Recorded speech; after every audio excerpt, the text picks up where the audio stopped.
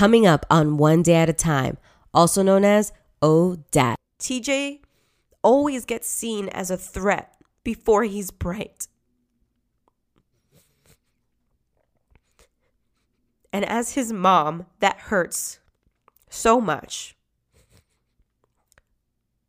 But the part that hurts the most is the pain that my son one day will feel when he actually knows all of this is going on. When all of this begins to happen to him, when he's 14 or 15, and he begins to process it as racism. Welcome to the show. I'm your host, Karina F. Daves. On One Day at a Time, we discuss the essentials and tips for the everyday woman and how to achieve your best life. Not just because you deserve it, but come on now, you were made for more. If you're new to the show, we have conversations with folks that I like to call the true hustlers of the world. Each episode dives into the heart of the guest and provides our listeners with balancing tips, the roadmap to navigating relationships, and demystifies the idea that we're supposed to be perfect.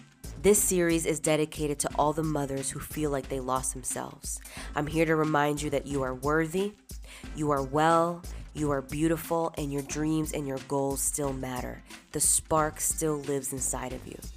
My hope is that through these episodes, something will be revealed to you. I love you, mama. If you're wondering how to start your own goals this year, or even a podcast and just need the guts and a bite-sized plan to get it started, feel free to visit my website at karinafdaves.com and contact me there. Or just come to Instagram at my handle, KarinaFDaves, and shoot me a message. And don't forget to rate, review, and share this podcast con todos tus amigos. Listen to this bonus episode added to the More Than a Mom series featuring my story on navigating the education system with my son TJ. All while working a full-time job, being pregnant, being a wife, being a sister, and just being a human being and navigating it all. I'll share with you every single thing I've had to pull out that has made me more than a mom. I am so grateful for all the moms that decided to join me on this series, More Than a Mom. I love you so much, Chica, and for every single mom listening, this is for you, mama. Hey amigos, welcome to the bonus episode for the More Than a Mom series featuring me, your host, Karina F. Daves. I'm so excited that you're able to make this episode and listen with an open heart to a story that has been difficult to tell over and over again. But it would be remiss of me to not share my perspective of being more than a mom and my story. I'm a pretty straight shooter. If you follow me on Instagram, you know I love to get straight to the point. I do not like to beat around the bush and say a whole bunch of fluff. So here it goes. When I was 15 years old, I started having dreams of what my family would look like. I dreamt a lot about having 3 boys. It was a dream that was very profound. And I remember feeling like the Holy Spirit guided me to that dream. Like it was just very deep. And so I knew for a very long time that I was going to have children. I felt it in my heart, and it was something that I desired. Nothing ever that was forced on me by my family. Pretty interesting. My family forced a lot of education and marriage, but didn't really get to the children part yet. When I was growing up, I realized that there was a lot of toxicity in my family. While I forgave a lot of the divorce and financial instability early on, I found myself judging a lot of that in my later years, judging that my family had not set up a better, stable ground for me. And I remember thinking of all the things that I wanted to do for my kids, but it was sort of a little bit out of spite, kind of saying like, I'm going to do this because you didn't do it for me. And about 2 weeks ago, I went into a clubhouse room and there was a woman named Dulce. And Dulce, if you're listening, thank you so much for what you did. She started talking about how her family, may have been unstable, but that she feels a commitment to be there for her mother and that she feels like that first step was forgiveness. And as soon as she said that, I felt this weight lift off my chest. It was as if I had found the missing piece. I preach so much about forgiveness, but when you forgive the people closest to you, it is just with a deep amount of energy and love. And so in that moment, she helped me forgive my family for a lot of things. And why I say it's the missing piece is because if you know me or you're close to me, I talk a lot about breaking the generational cycle of toxicity, the habitual lying, the habitual just mess ups and whatever happened in my family's past generation. I talk a lot about how we don't talk about it. And my sister, Stacy, and I are basically the only people that talk about it, and how we constantly say, like, this is why our family is the way they are. But I couldn't really get through that because there was a part of me that was still judging it and using it as the basis for bettering my own family. And I say that because there's so many things that come up as I'm mothering now that I realize I have to make sure that I'm coming from a place of impact, that I'm coming from a place of wanting a change for the next generation, but from a humble place rather than I'm going to show you that I can do this better place, if that makes sense. When we had TJ, who is also Terrence Jr., he was amazing. I mean, TJ was the best baby you will ever meet.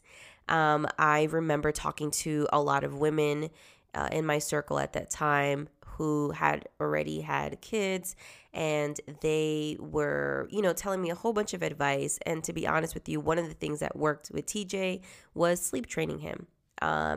He wasn't like, crying it out and throwing up or anything like that. That's, he just tagged on very fast, sleeping through the night at 9 weeks.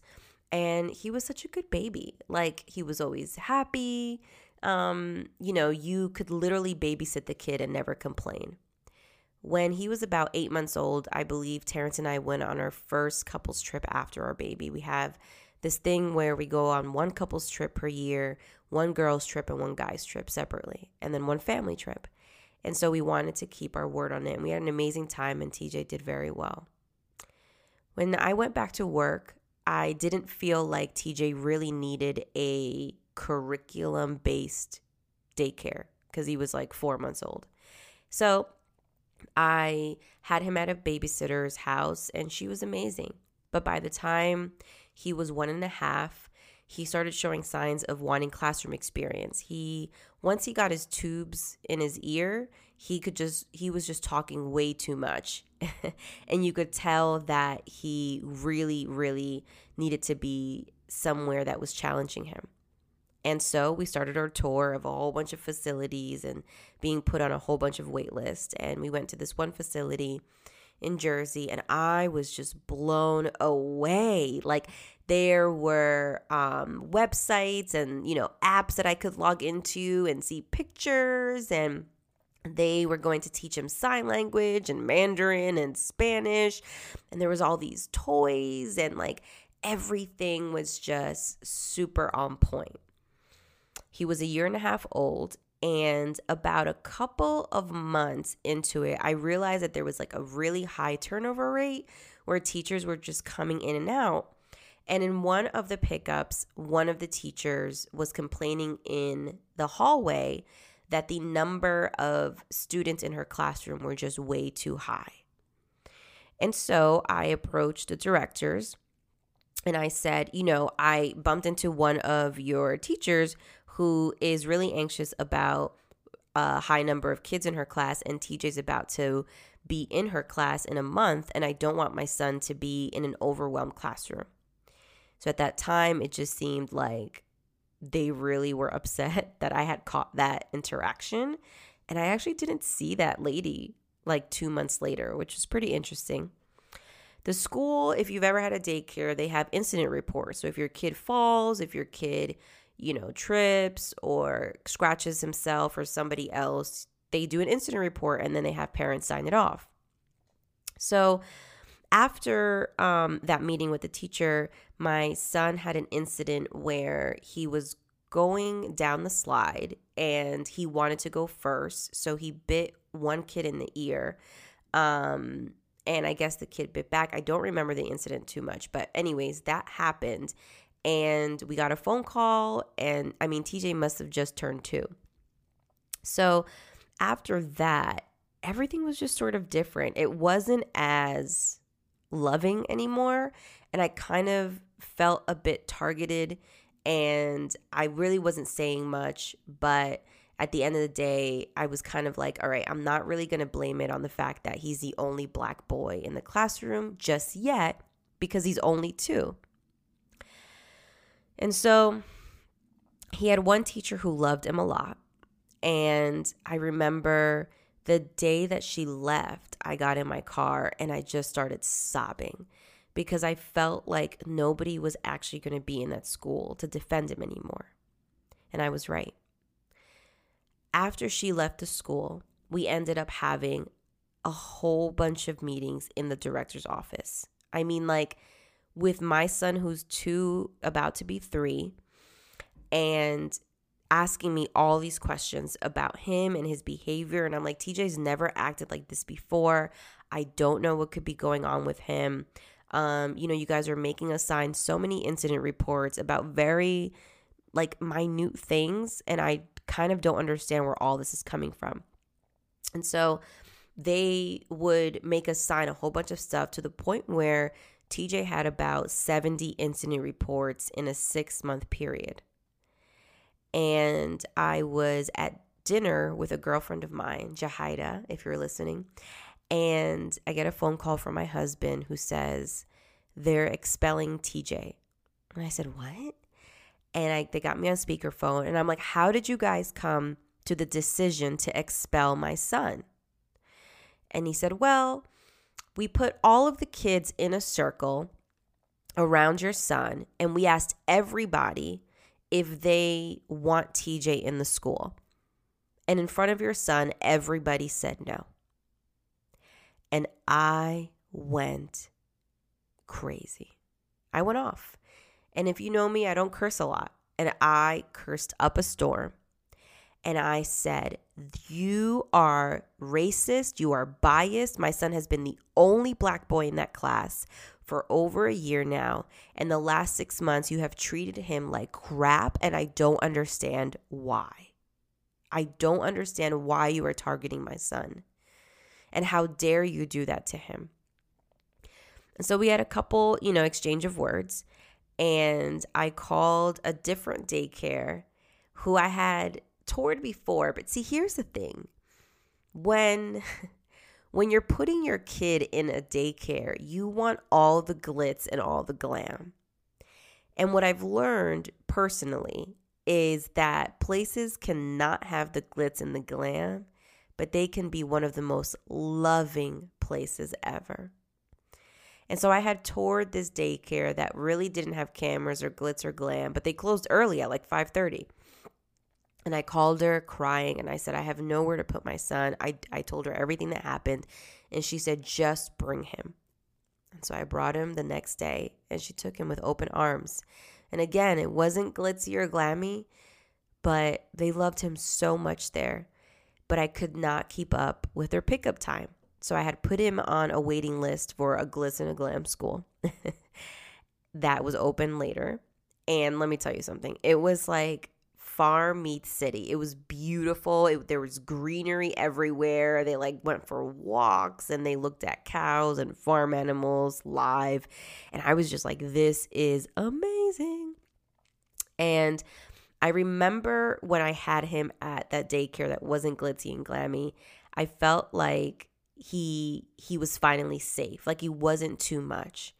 But when I unfortunately had to pull him out, the new daycare sold me on a play-based model. And I immediately was like, I'm in. So the first couple of months went really great when he was in the 3-year-old classroom. And his behavior when he was at the previous school that loved him a lot had changed drastically. He wasn't rude anymore. He wasn't abrasive. He wasn't, he just wasn't as antsy. When TJ transitioned to this new school, he was already potty trained. About 5 months in, he started wetting himself during nap time.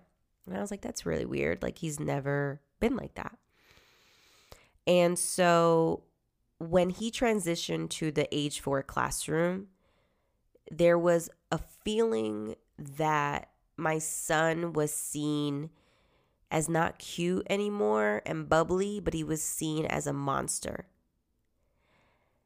And I know that's a heavy-weighted word, but I can't describe it any other way. Every time I walked into that classroom, I felt like he was being seen differently. And it wasn't anything I was making up in my mind. I have a lot of examples to prove that. But I felt like his teacher by no means ever could feel that my son in her world could be fixed. And so it started again. The phone calls, the multiple times to the school, removing him daily, and then they asked for a meeting.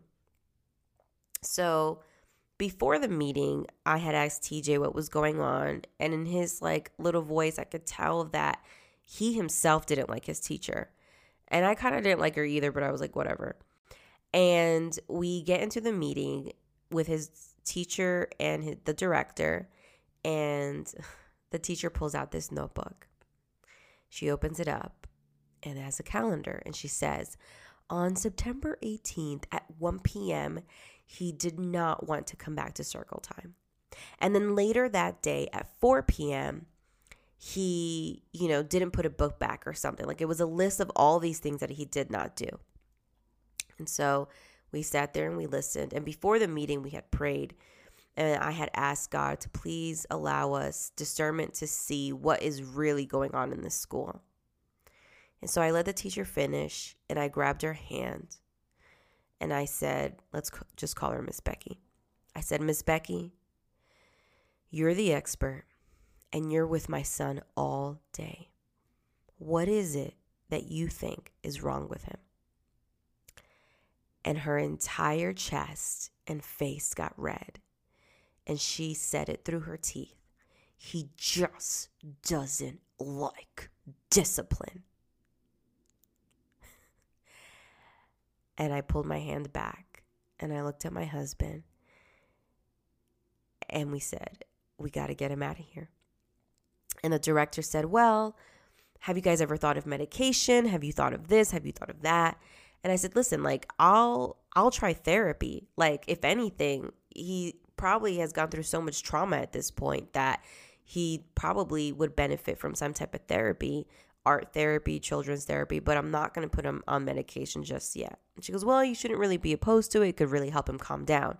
So the entire daycare has glass walls and you can actually see all the other kids. And don't you know, girl, I walk down and all these kids are literally jumping up and down outside the circle.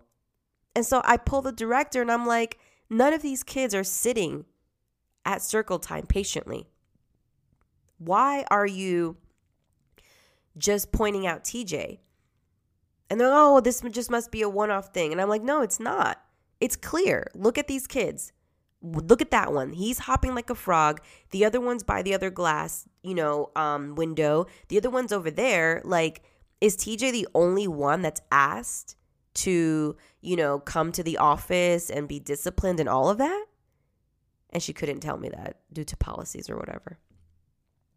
At that time, Terrence and I decided that we needed to transition TJ out as quickly as possible. And so the next day I had gone to work, but there was sort of this mom intuition that I'm sure if you're listening and you're a mom, you know what I'm talking about. And something inside of me said, go see your son for lunch.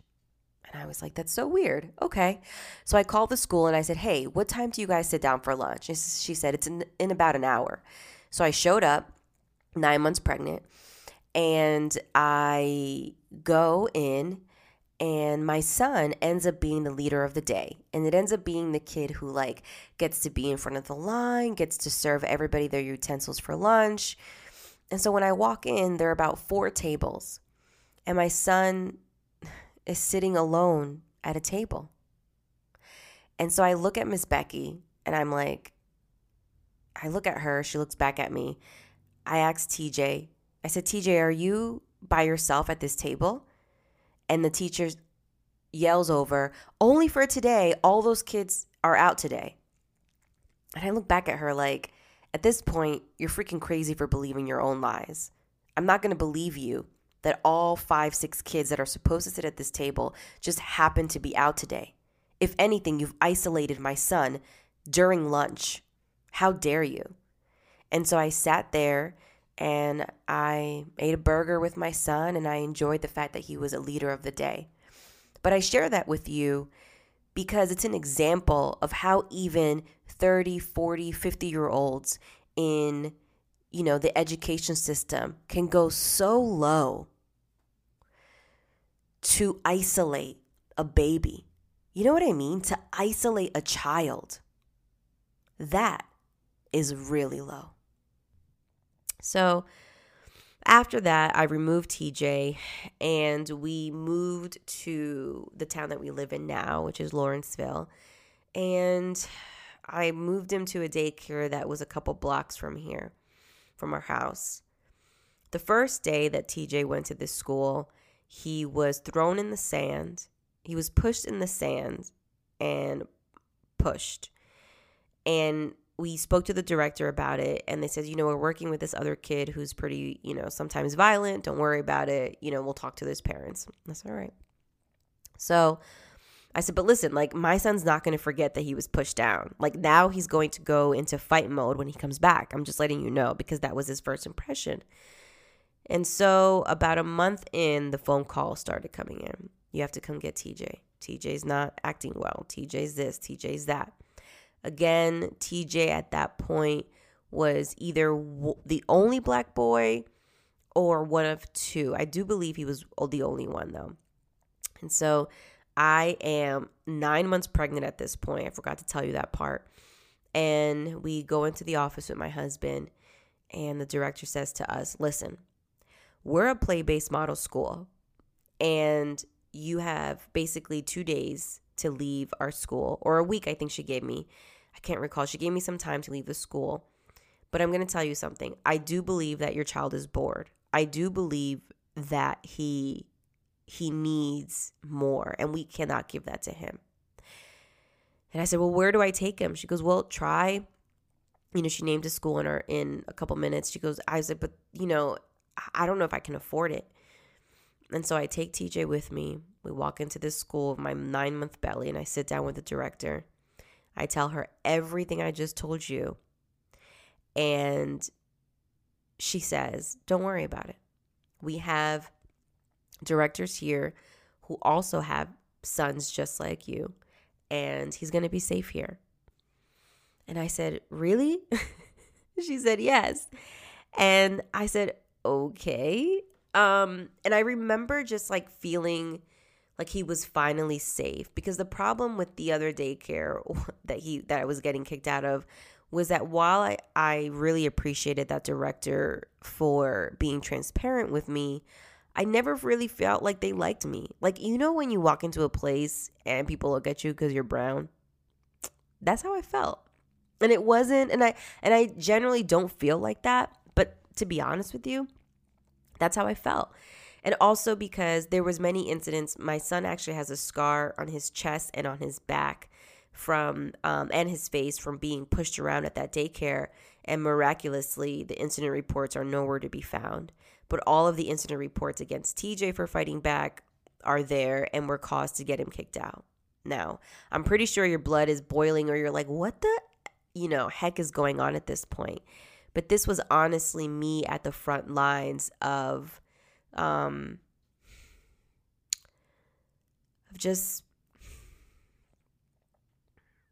how could they do this? How could the system just be so broken? How could the system be so broken to a baby? To a freaking baby. That's the reality of it. He's a baby. And so while all of this is going on, I'm trying to give birth, and somebody suggests that we go to the Board of Education to get him tested. And here I go. I'm about to give birth in a week. I walk in the room with TJ, and there's a committee of 8 white women. And I'm like, oh my God, here we go. Nobody's going to believe me. And I end up telling them the story. And I literally prayed and I said, Jesus, please let me tell this story and let them see him for who he actually is. Let this time be different. And so I gave them everything I just told you. They paused a lot for all of the shocking parts. And at the end of the meeting, they agreed to have him evaluated. Now, they were going to evaluate him while I was going to give birth. When Levi was 10 days old, I had to come back for the results of the evaluation when it was complete. And I mean, they were just awesome women. What they basically told me was that TJ was a 14-year-old living in a 4-year-old's body. So he's either going to piss you off because he's going to say something that's going to hurt your 30-year-old feelings, or you're really going to love him because he's super intelligent and smart and to the point. I don't know where he gets that from. And he scored very high in a lot of areas like math and reading and writing, and being able to just verbalize and have conversations. He scored really high in a lot of areas. And so they said, we really do recommend that someday Terrence be put in private school, but he really needs to learn social skills at this point, because he needs to learn how to manage his triggers, how to manage his emotions. And if we ended up skipping him a grade or putting him in an advanced program now, he isn't mature enough to handle that. And so I took that what it was. However, everybody was just so stunned at TJ's brightness and intelligence, but I've watched many other boys who did not look like TJ be as intelligent, but somehow TJ's intelligence was a threat. You know what I mean? Like, these teachers just didn't have a tough skin for a 14-year-old brain because it came from a little black boy. Now, as his mother, don't you think that a part of me already knew that he was smart, that he was intelligent, that he was savvy, that he was quick, that he was a boss? I knew that part. But my kid rarely gets seen as bright. TJ always gets seen as a threat before he's bright. And as his mom, that hurts so much. But the part that hurts the most is the pain that my son one day will feel when he actually knows all of this is going on. When all of this begins to happen to him, when he's 14 or 15, and he begins to process it as racism. No mother should ever have to go through any of this. And never in a million years did I ever think I would have to go through this with my baby. While I don't like it, I am prepared with Terrence Sr. to have those no hoodie at nights conversations. But tell me, how do I have this conversation with TJ? How do I have this conversation with a 4-year-old? How? During that time, my role as his mother was his protector. I am more than a mom because I had to pull out so many things during that time. I had to pull out my education, my spiciness, my voice, all while being pregnant, by the way, towards the end. But I had to pull out all the cards, and it was exhausting. At first, I politely advocated for Terrence. I'm not as polite anymore, I'll tell you that. There are plenty of studies out there that prove that my little brown boy isn't seen the same when compared to his classmates that are not black. And the saddest part is, who knows if he ever will.